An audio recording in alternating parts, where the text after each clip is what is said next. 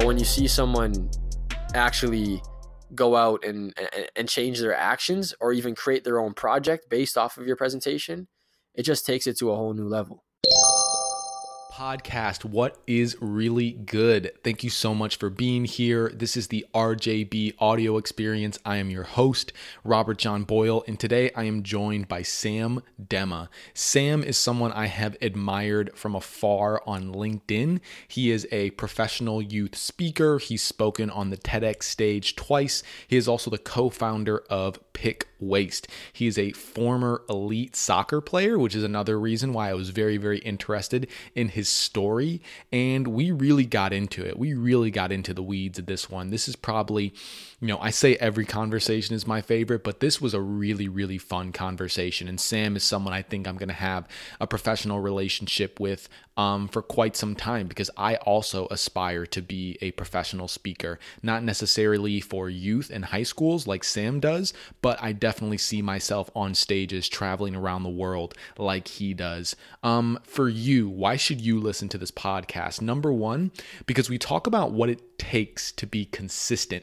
Consistency is something that a lot of people talk about. You hear it a lot in the self-help world, but what does it actually take to be consistent? How do you do that, especially if it doesn't come natural to you? Number two, this one is specifically for young people. What to do when people tell you you're too young to do something, or how should you interpret it when people tell you you're too young to do something?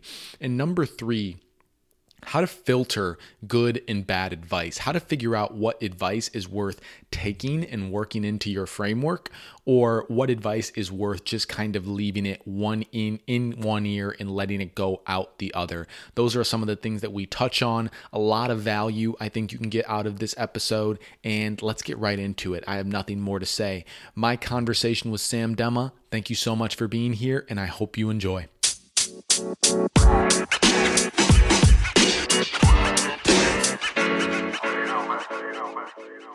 Okay, I just hit record. So, Sam, where I'd like to start is tell me, how good at soccer were you?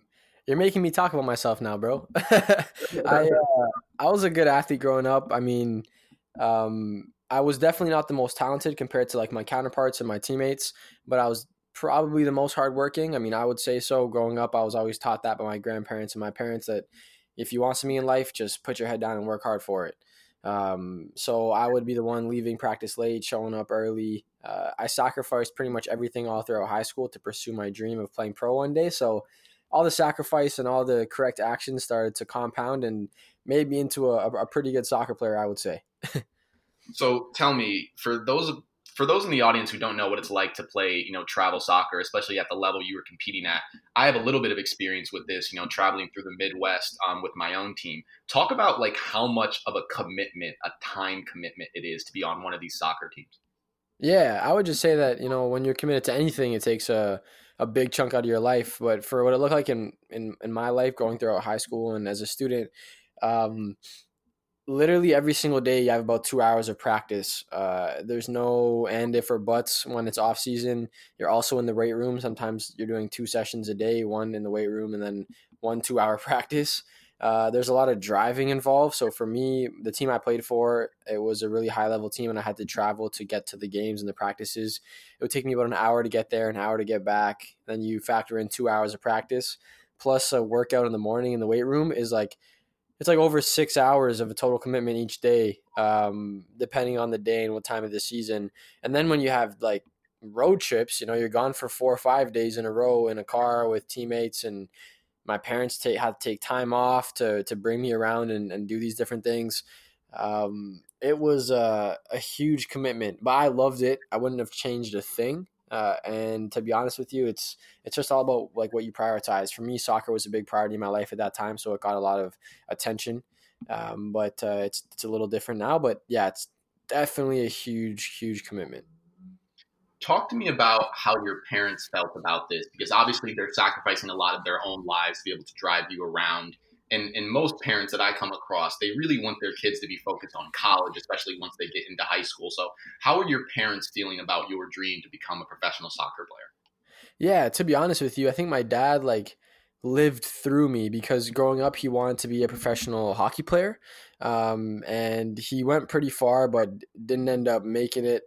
And so his miss out, I guess, on professional sports was to my advantage because when I started getting into sports, he was super excited for me. And he could kind of like live his fantasy through my life. So parents, both of them, including my mom, were extremely supportive of my desire. It also helped that, I had a really high academic average going throughout school. And in my mind, the reason was because if I have a really high average and I'm also an excellent athlete, I have a really great chance of getting a full ride scholarship to a university in the States. And so to be like fair, I never actually sacrificed my academics for sports. I was just really hyper focused on both of them at the same time.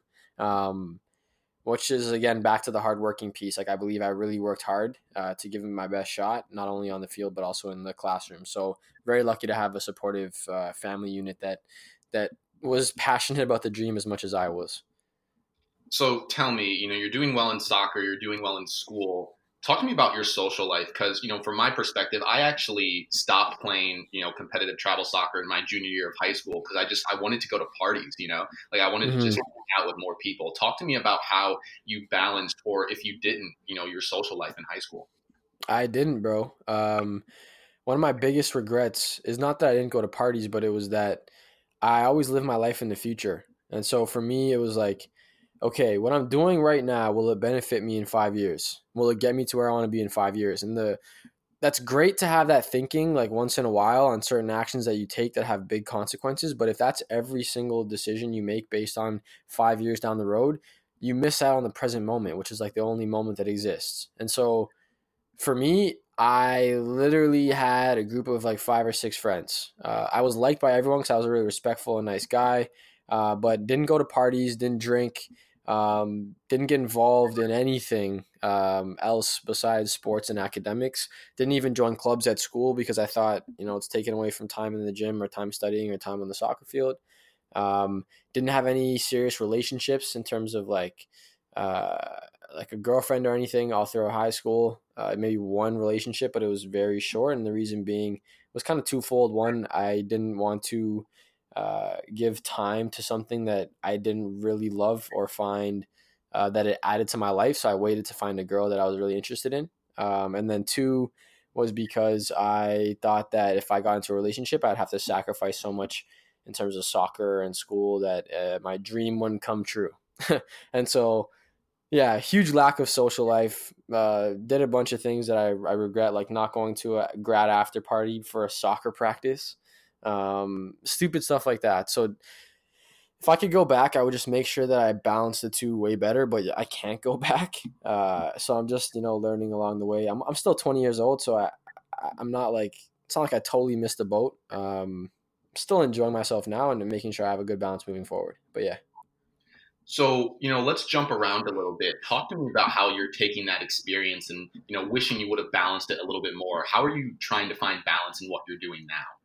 Yeah, so the reason why I didn't balance much in high school is that I always wanted more. I was always thinking about, how can I be better? How can I be fitter, stronger, have better grades? And I always wanted more, and I was never at peace with what I already had or who I already was. And so nowadays, I'm still hungry. I'm very hungry to grow and to have more and become more because for me, success isn't just about what you have, but it's who you are. Um, but at the same time, I live with a sense of peace, being content with what I have and who I already am. And for me, like that perspective allows me to take a day off. It allows me to go have a drink with a friend. It allows me to go to a party. It allows me to, explore relationships in different aspects of my life. Um, so I would say that's probably like the biggest mindset shift that helped me you realize that, life isn't a rush and there's like tons of time and, take the correct actions, but understand at the same time, you know, that you're content with what you already have and who you already are. Let's So that's like the get biggest your shift. Yeah. perspective. This idea of you have time, you're not in a rush, you can be content with where you are. A lot of the people that I speak with and interact with are young like us, and we're so ambitious. Like we want to prove things to the world, and we want to do Yeah. Like, how did you get to this point, or how do you stay at this point where it's like, you know that you're going to be able to achieve all the things that you want to achieve, but just at your own pace, like not feeling like you have to rush to get there? Well, like I started to realize that the only person who created the timeline was me. Like I was the one who said, by this day and this age, I want to have this, that, or the other. And so, um, it's not exterior pressures. Like it's we define our lives. And for me, when I was in this state of always like, I need more, I want more, I need more, I want more, I would, like, personally speaking, honestly, I was always stressed out. I would literally check my emails like 50 times a day. Literally 50 times a day. I'd be sitting beside my phone. 5 minutes later, did I get an email? 5 minutes later, did I get an email? And I hated it. I absolutely hated it. And the craziest thing is that I don't check my email that much anymore, but I'm still getting the same amount of business results. It's not like I needed to check my email every 5 minutes of the day. It's not like I need to be on my computer for 6 hours in the day. You do your work over a set period of time, like Tim Ferriss says, like the 4-hour work week. Set your blocks of time that you work. Be fully present in your work, and when you're not working, don't work. Jim Rohn says it: when you work, work; when you play, play, and separate the two. So for me, I just defined what I wanted my life to be like. And then just kind of like went from there. And a big like catalyst in this whole shift for me was actually a relationship. I have a girlfriend right now, and we met about 2 months ago. And it's the first like serious relationship I've been in since birth, to be honest with you, because I didn't do much throughout high school. And I found so much joy and pleasure and fulfillment through that relationship that I realized that, like, it's not just about like like money, monetary success, or it's not just about the things you have. There's so much more things to life that make it like a full picture. And I'm really enjoying exploring those other things while still remaining hungry. Tell me, were you scared at all when that relationship began that you would become less ambitious in terms of pursuing your speaking career? Like, was there any trepidation about what would occur? To be honest with you, no. And the only reason why is because I set standards straight up. Um, I told this girl, her name's Nikki, I was like, look, like I'm doing this pretty much full time. I'm not in school right now. There's a ton of already pressure on me, not only by family, but that I put on myself to like make things happen. And I can't stay up late. I can't do certain things. And I just need you to know upfront before we even embark on this journey that like this is who I am, and this is what I do, and I can't sacrifice certain things.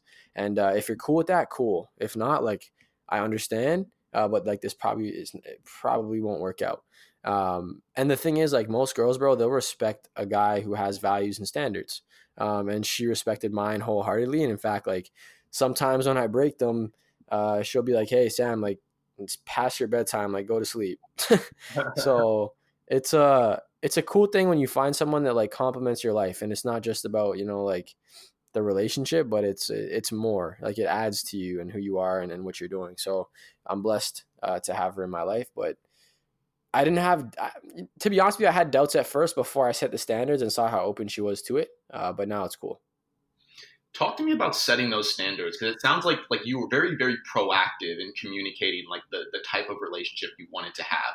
And I feel like Yeah. a lot of people aren't at, maybe they don't have the confidence, maybe they don't have the self-esteem to be that open and honest with someone so early in a relationship, because they're Mhm. scared that it might cripple before it even starts. So talk to me about like why you felt confident enough to just be upfront so early in the relationship. Yeah. Well, like, I feel like if you were to hide those things or not talk about them and then 3 months later just bring them up, uh, it might paint a totally different picture for the partner or the girl or the guy who you're with. So for me, it was like, you're going to accept all of me or like none of me. Like, I wouldn't want to, I wouldn't want to change you at all. And I wouldn't want you to try and change me either. Like, you got to find a partner that like fits with who you are as a person and what you're doing, before even taking the next step. So for me, it was like important to set the base, so she knows what's up, and so that I also know what's up with what she does in her life, so that we're both on the same page. And also, like, dude, like, your goals, not necessarily your goals, but your purpose in life is such an important thing. And I would even say like it's a step ahead of certain relationships, like as a priority wise, because like if you have no vision and no mission, um, one, like, you're living an unfulfilled life, but two, it's also like extremely unattractive from a like a relationship perspective. Like, what are you doing? Like, what do you want to do with your life? Like, you got to figure yourself out first before you can like add to someone else's life, you know? So like goals and my dreams and my vision and my purpose are like a big priority in my life. And I needed her to understand that up front. That makes a lot of sense. So before we go any further in the timeline, like we need to go back because we need to talk about how we transitioned from soccer to public speaking. So Mm-hmm. talk to me, talk to me about the game where you tore your meniscus for the first time. Yeah, so this would have been after my official visit to Memphis University, a Division I school. They flew me down. I met the coaches, the team, and they sent me home saying, "Sam, we really want to sign you as a player at our school next year, but on one condition." And the one condition was that they wanted to watch me play one last time before signing me as an athlete. And the one last time they were going to watch me play was 10 days after the official visit at this big tournament called the Disney Cup in Florida. It happens every single year. There's hundreds of coaches there. And 5 days before leaving for that trip, I was playing a friendly match with my team, which means it's just me versus my own teammates. And just before halftime, I went shoulder to shoulder with this kid on my team who was about 200 pounds. His name was Zach. He's a beast. And after we bumped shoulders, I caught myself with my cleats in the turf. But like very quickly, I realized something felt extremely funny in my left knee. And for the next 5 minutes, I ran around the field with this clicking and grinding before deciding, it's probably in my best interest in my health to get myself off the field. And I also want my team to win the game. So they should probably replace me with a healthy player. And so I knelt down, walked off the field. It sucked because my parents were at the game. The game ended. My knee was the size of a volleyball. I had to ask teammates' parents to drive me home. And the whole 45 minutes, I just cried in the backseat, embarrassing myself in front of like people I didn't even know. It was like one of those situations where you need to cry, but you really don't want to because you're either in a public space or you think like you're going to embarrass yourself. And it sucked. I got home. My parents were asleep, so I just crawled into bed the next morning, got up, got into my parents' bedroom, immediately started crying again. My knee was swollen. And my mom, seeing the pain in my eyes, she did what like any caring person in your life would do. She pulled out her phone, searched up every hospital and doctor she could find, got me an appointment at a doctor's office, got me an MRI. And a day before leaving for my trip, he was sitting in his office, the doctor saying, "Sam, I'm really sorry. It looks like you tore the meniscus in your left knee. Unfortunately, you're not going to be able to play in this showcase. And furthermore, if you want to continue playing this sport, you're going to have a surgery." And so that was really like the first big breakdown that I had in my life. And that was at the age of 17 years old. And that would have been the first knee injury in my career. So a couple things I want to touch on. Um, did it make it worse that your parents weren't at the game when you tore your meniscus?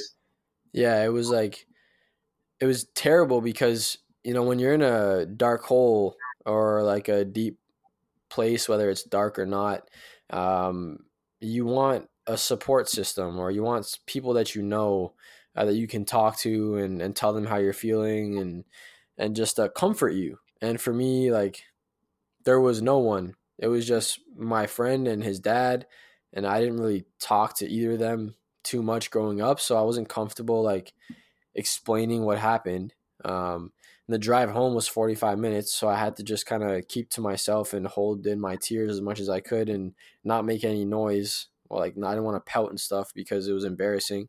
Um, and when I got home, I didn't want to wake them up because it was past 11 p.m. So I just waited till the next morning. But yeah, it definitely sucked to answer your question. And tell me about, I imagine this was your first surgery. Like, did you have any fear or trepidation about actually going through and taking a serious surgery?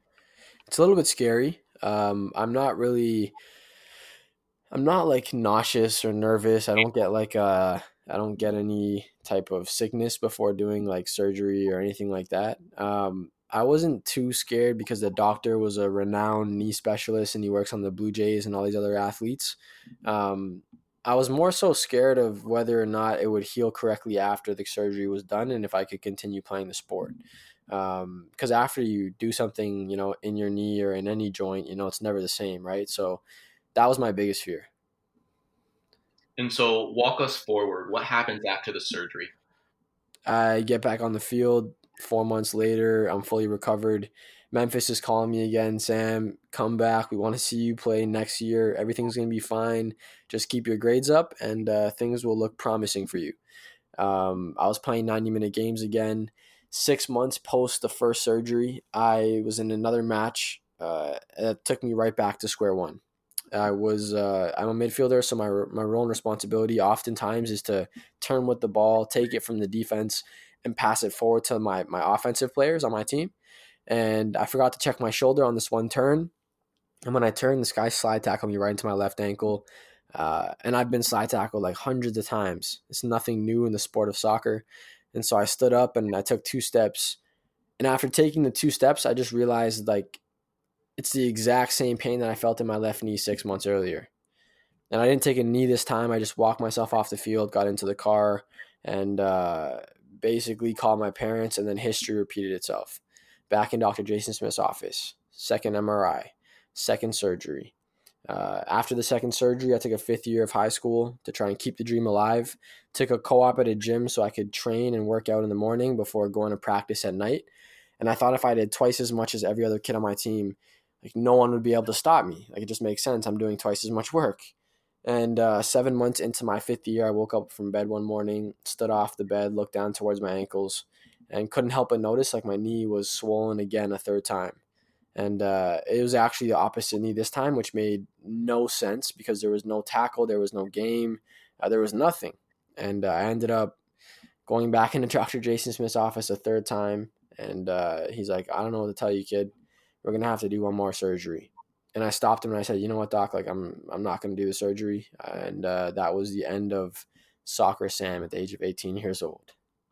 Why didn't you go through with the third surgery? So growing up, I also have a hip problem that needs a surgery. And I started to think about my future and what it would look like if I had all these operations and continued pushing my body past its limits, especially because I still need the hip surgery as well. It's an 8-month recovery. And for me, the possibility of being 30 or 40 years old and having a cane or not being able to walk and enjoy life and chase my kids and all this kind of stuff outweighed the pleasure of continuing to pursue this dream. And at the same time, I wouldn't say I was losing passion for the sport, but I started to have a disgust for it because of all the stuff that I'd been through, that it was like tough to watch soccer or go to soccer throughout the whole experience. And so I think I maybe even lost some of the passion after like the second surgery because I felt so beat down. Talk to me about how your relationship with your parents and their relationship to soccer evolved. Were they kind of in your ear saying maybe it's time for you to quit, or was that something you could do on your own? They would never force me or push me or tell me to do anything. I'm lucky in that respect. But after I stopped playing, my mom especially was very happy because she could see that I was going through a lot of like mental problems during the whole experience. And obviously as a mother, she doesn't want to see her son suffer. So my mom was like thankful a little bit that I decided to stop playing. Of course, both of them enjoyed growing up, watching me play, driving me around. Like they took great pleasure in that. And so I would say they were also a little bit like sad because they knew there'd be no more soccer games or soccer tournaments. But in terms of like my mental health, like totally, totally supportive. So you're 20 years old right now. I imagine this is all kind of happening when you're 18. Talk to me about that transition period between you decided to quit soccer. I imagine you're thinking about maybe going to college. Like what happens next? Yeah, so I was lucky enough at the end of grade 12 to have a teacher who was very passionate about solving social problems after my second surgery, this would be. And he basically made me realize that I could use my life to try and make a change and make an impact in the lives of other people. And the way he did it was by breaking down the lives of figures in history to teach us that, although we're young, although we're students, we can all make a massive impact if we chose to commit to thousands of small, consistent actions. And he said that small, consistent actions was what all these other figures in history did to make an impact. And if we wanted to be like them, all we have to do is take a small, consistent action. And so realizing that I couldn't play sports anymore, I decided to take my teacher's advice and kind of put it to the test. And so every day I would walk home from school asking myself, as a student, what small action can I take to make a difference? And after about 14 days, I was walking home and I realized that there was like a ton of trash on the sidewalk. And I always walk past it. So why not just pick it up? And so I started picking up trash. until one of my buddies saw me 4 months later, and he was like, Sam, what the heck are you doing? Like, why are you picking up garbage? And I explained to him this theory my teacher told me, that a small, consistent action can make a massive change.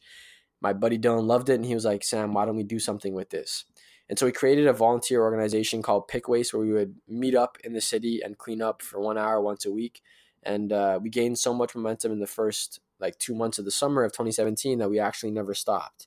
And so since July 1st of 2017, we've completed over 130 cleanups, filled over 1,300 bags of trash. The initiative was featured all over national news.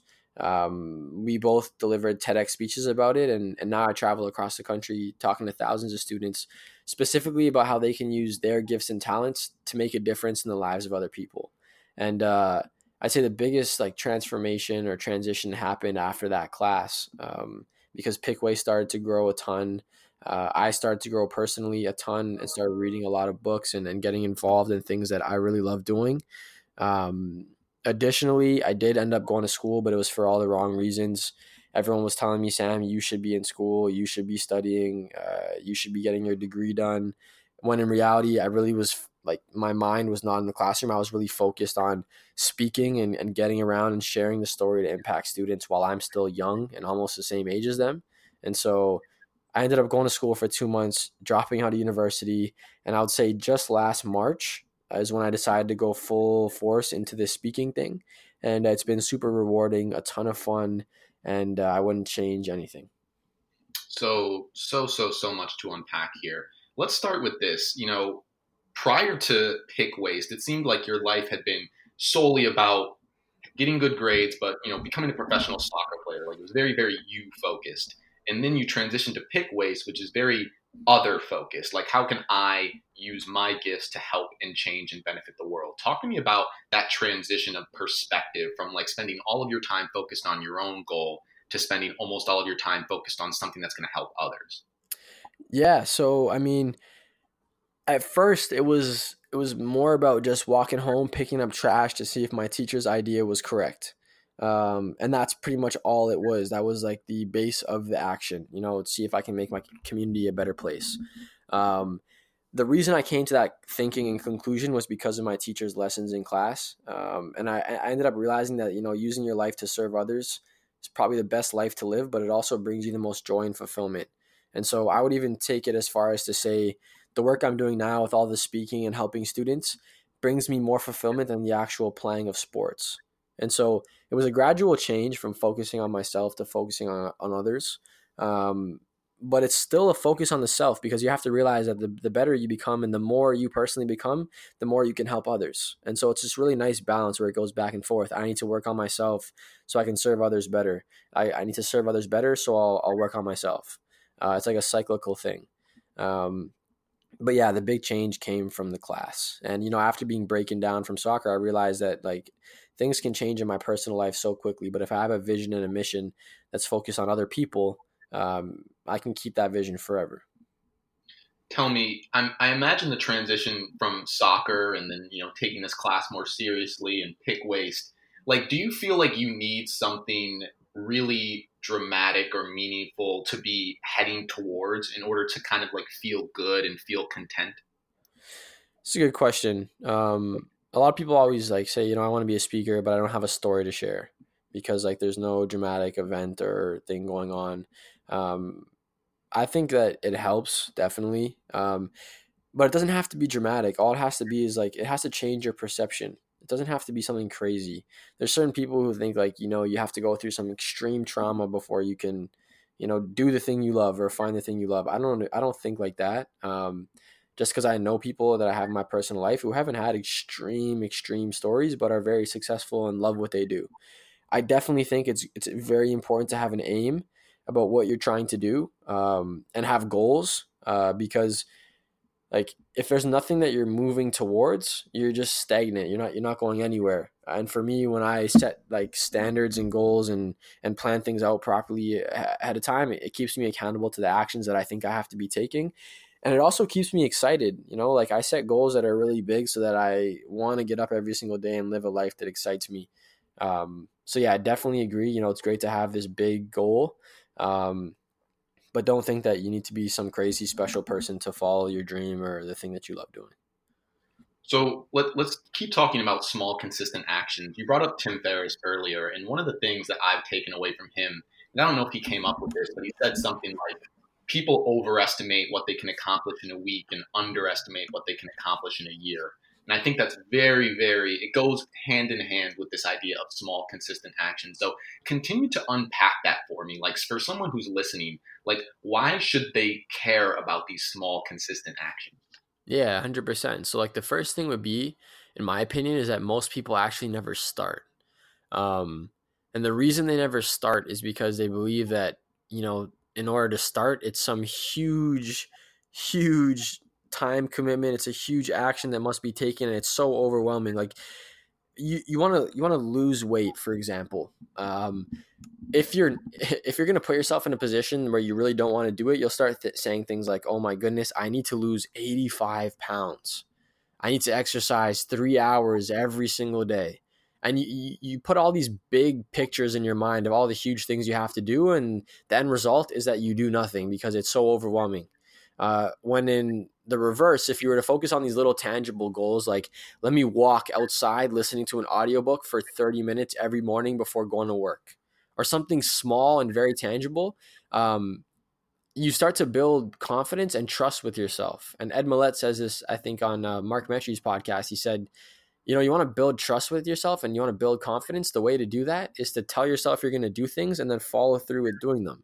And if you haven't been doing that at any point in your life, the best way to start is by small little things like, I'm going to wake up today at 7 a.m. because that's not even that early. I'm going to wake up at 7 a.m., go outside and walk for 15 minutes. And then after you do that for about a month and you build confidence with yourself, you're like, okay, now I'm going to get up at 6 and I'm going to go to the gym. And you start doing something a little bit bigger. And then you say, you know what, I want to wake up at 5:30, meditate, do a cold shower, go to the gym. And you just slowly build upon the small little start, the small consistent actions that you chose to start with until it becomes these big values and habits that you create in your life over an extended period of time. And I would also say that it's not just about the small consistent action as I talk about it. And this is actually the second point of my keynote, but it's about how long you take that action for. Because, say you want to lose weight again, as an example, and, the small consistent action you should be taking is going on a jog or whatever it might be in your personal life. You can take the correct action for a week, but nothing will change. You can take the correct action for 6 months. You'll see good improvement. But unless you take this same small, consistent action consistently, the second word is very important, over an extended period of time, like a year or 2 years, if you're not willing to do that consistently, you won't see the results. But if you do, you will. So realizing that it's also about time, because time is like a little catalyst that allows the small action you take to compound. And then lastly, the quote you mentioned by Tim Ferriss is awesome. I'd even take it even further and say people underestimate what they could do in 10 years and overestimate what they could do in a year. Sometimes you have to just think a little bit more long term. Let's talk about consistency, because one thing that I know about myself is that consistency comes very, very natural to me. And that's why I'm kind of drawn to this idea of habits and small actions. And I imagine it's similar for you. Talk to me about some of the students you mentored or spoken with who ask you questions like, I'm not good at building habits, or I'm not good at consistency. Like, how do I learn? Because let's take the losing weight, for example. Like a lot of people can motivate themselves to do it for 7 straight days, but then on that 8th day, they give up because they just don't feel like doing it that day. Yeah. So I feel like the reason why most people stop is not necessarily because they're not motivated, but it's because their vision is way too small and unexciting. So, like, for example, if I have this huge vision to look like some some bodybuilder who's like super chiseled, 250 pounds, lean muscle, and I create this vision and this goal, and then I go to the gym for 7 days and then I totally stop, I think the reason why most people give up is because they totally forget about their vision in the first place. Why did you even start doing this? And so I encourage everyone to read out what it is you're trying to do every single day. And if there's a day where you wake up and you read what you want for your life and it doesn't excite you, it's time to change the vision. It's time to change what it is that you think or thought that you want. Because for me, health, you need to create more reasons why you want to lose weight. If you just I want to lose weight, it's not enough. Like, you need to have reasons, like a ton of reasons. I want to lose weight because it'll make me healthy. I want to lose weight because I will look better. I want to lose weight because I will live longer. I want to lose weight so I can play with my children when I have them. I want to lose weight because I feel like crap. I smell like crap. I want to lose weight because these clothes aren't fitting me anymore. And you create like so much pain in your life. Tony Robbins says we're motivated by two things, pain or pleasure. And if you have that vision that excites you and you read it every single morning, you know why you're doing what you're doing. You have so many reasons to go along with it. You'll be way more likely to stick to the actions you're taking. Talk to me. What is your current vision as 20-year-old Sam, who's traveling around the world, speaking to so many students? What do you think about when you wake up in the morning? Yeah, so for me, I'll give you like a 5-year kind of idea. So in the next 5 years, I will be traveling across the world because right now it's only Canada. But I'll be traveling the world speaking to millions of students, specifically about how they can use their gifts and talents to make a difference in the lives of other people. I will be in a relationship that complements both of our lives to an extreme amount. I'll be not recently, I will be frequently published on Men's Health magazine for my aesthetics because I'm very I love the gym. I love staying fit, and it's a big priority in my life right now. I will own multiple properties, and I will be at peace with what I have, but also hungry at the same time. And then I want to be featured on Forbes Inc. Entrepreneur and be a source of wisdom and motivation for students on topics of identity, and also making a change or an impact, and yeah, using what you know and have to make a difference in the world. Talk to me. I love the ambition that's coming out of your mouth. What do you say when you know people say you're too young to be that ambitious, or you're too young to want those kinds of things? Like, what goes on in your mind when people say things like that? Dude, when someone gives me criticism, the only thing I ever think about is what went wrong in your life to give you that idea. Because here's the thing. If my dad grew up and tried to start a business when he was 40 years old and it miserably failed that it caused a family hardship when he was growing up, when I'm born and my dad sees me starting a business, he would be like, Sam, this is the worst idea in your life. Do not start a business. And the only reason he's telling me that is because his past experience was that it was a terrible idea. And so whenever someone tells me I'm too young, I ask myself, okay, what did this person try to do in their past that someone told them they were too young and they didn't do it? Or what is the experience this person had that tells them that, young people can't do things? Maybe they had someone in their life who was a young person who deeply disrespected them or was very irresponsible with them. And so now they put this like big assumption on that young people can't do things. When I started speaking last March, there's a man named Chris Cummins. He's a huge corporate speaker, one of my friends now. And I had a phone call with him and I told him, Chris, there is not enough business in the school market for me to make a living speaking to students. And Chris stopped me mid-sentence and was like, where the hell did you get that belief? Pull out your computer right now and I want you to search up how many high schools there are in Ontario. And there was like 14,000. And then he was like, okay, how many high schools are there in Canada? And it was like 140,000. And he's like, okay, that's a ton. You could speak at every single one of those schools every single day of your life and you would die before you got to them all. Cool. That's interesting. Keep that in mind. And then he said, now I want you to search how many high schools there are in the States. And there was like, dude, there was an insane amount, like hundreds of thousands of high schools. And he was like, okay, the case is kind of closed now because there's more than enough opportunity. And after he made that clear to me, it was like a breakthrough. And he was like, okay, now I want you to set a goal. Like, how much money do you want to make this year? And I was like, yeah, like that's 10,000. Like, let's make $10,000. He was like, perfect. Write it down on paper, make it happen. That was in March. May, I did 10,000 alone of speaking to students in high schools, universities, and elementary schools. And the reason I'm sharing that is not because I want to be like, oh, I'm making lots of money, because I'm not making a full-time income yet. It was a great month though. But it's possible. The things that we want to do are so possible. You need to set a game plan and stick to it every single day. Like, I would do 20 video emails every day for a good 3 months. And that would take me like 3 hours every single day recording videos to send over email to teachers and principals and to try and make this thing happen. And when people tell me that I can't do something, I don't even need to explain anymore because I know the results that I've been able to generate, and I'm not doing this to prove anyone wrong. But when I initially started and I didn't have results, because that's where everyone starts, I would get uncomfortable because, I'd start questioning, is it maybe this person's right? Maybe I shouldn't be doing this.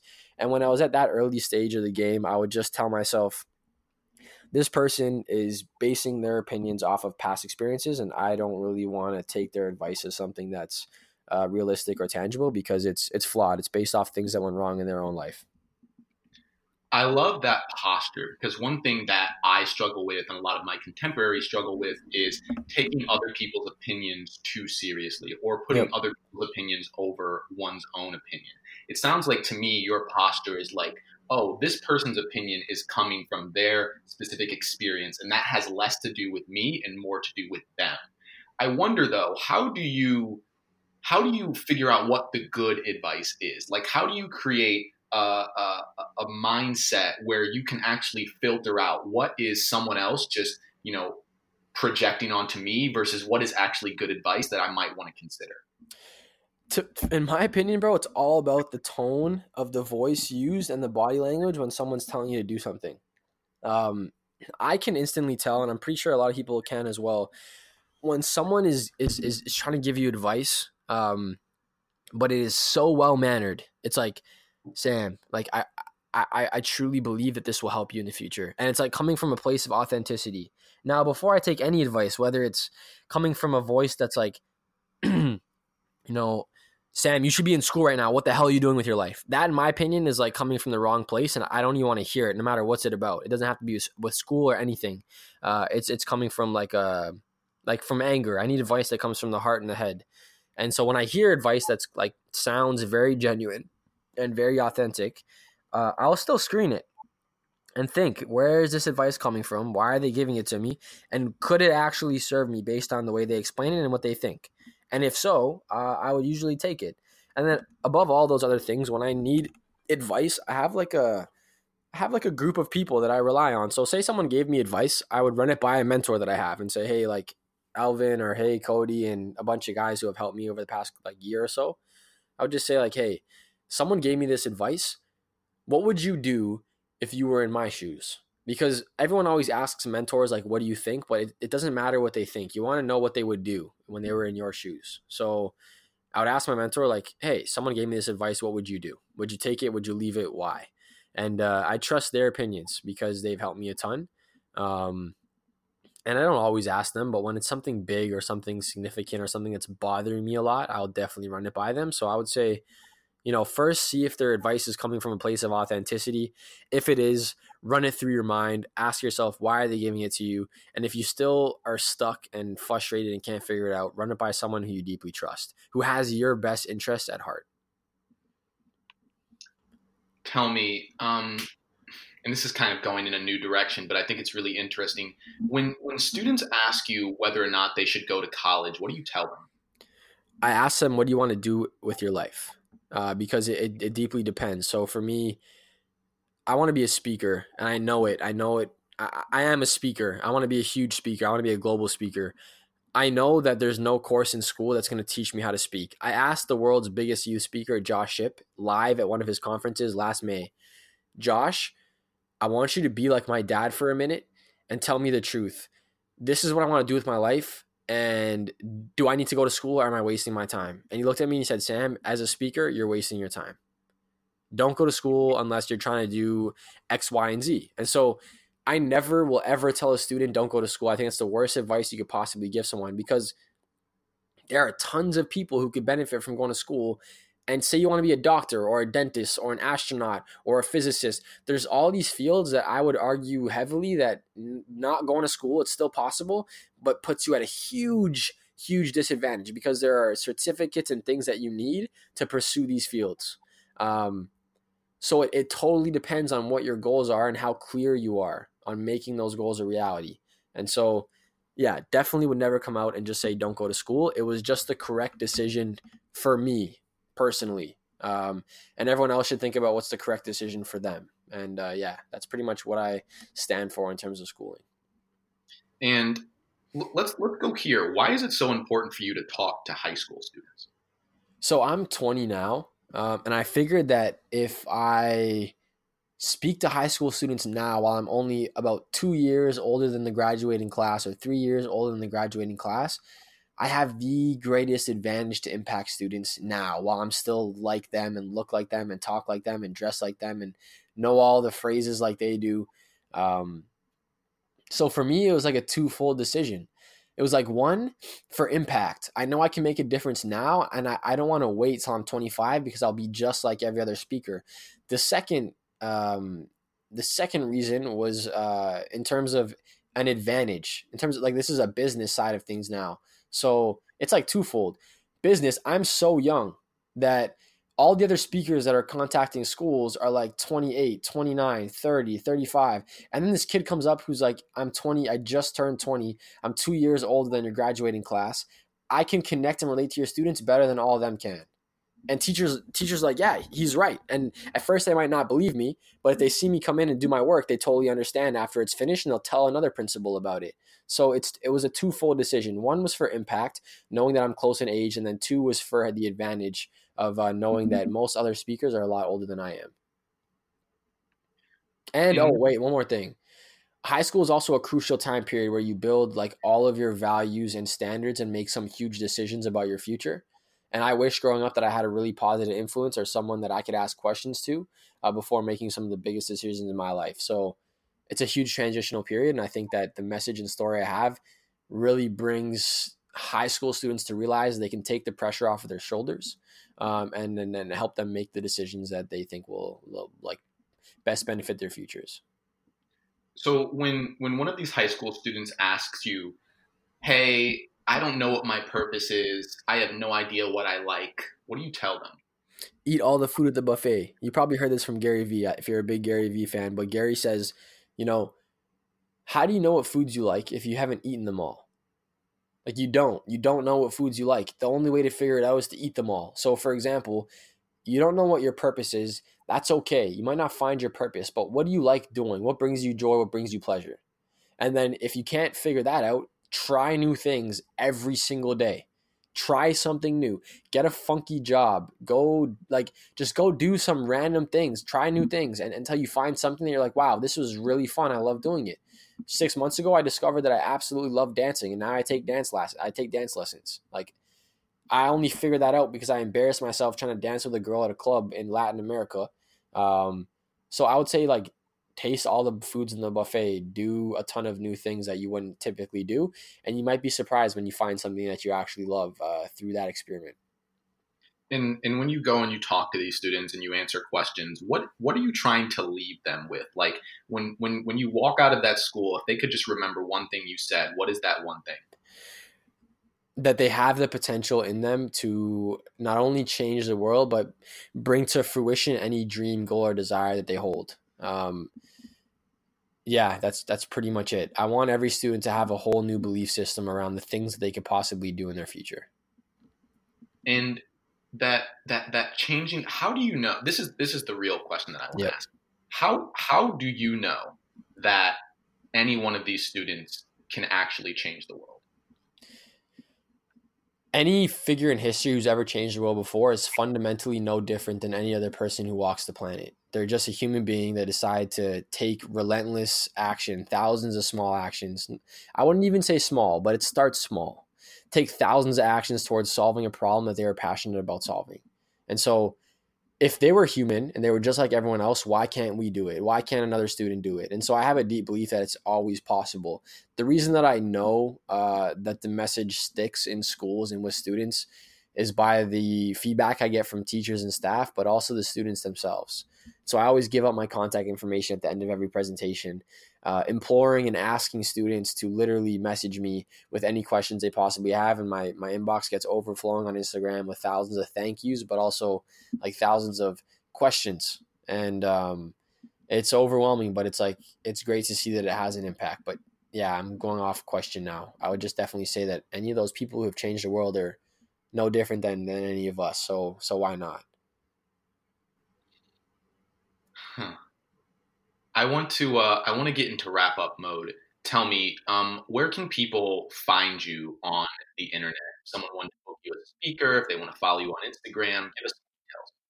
Yeah, so if you just search Sam Demma on Google, you'll find my website, you'll find my podcast, you'll find some news stuff and other things. My website's just samdemma.com. That's SAMDEMMA.com.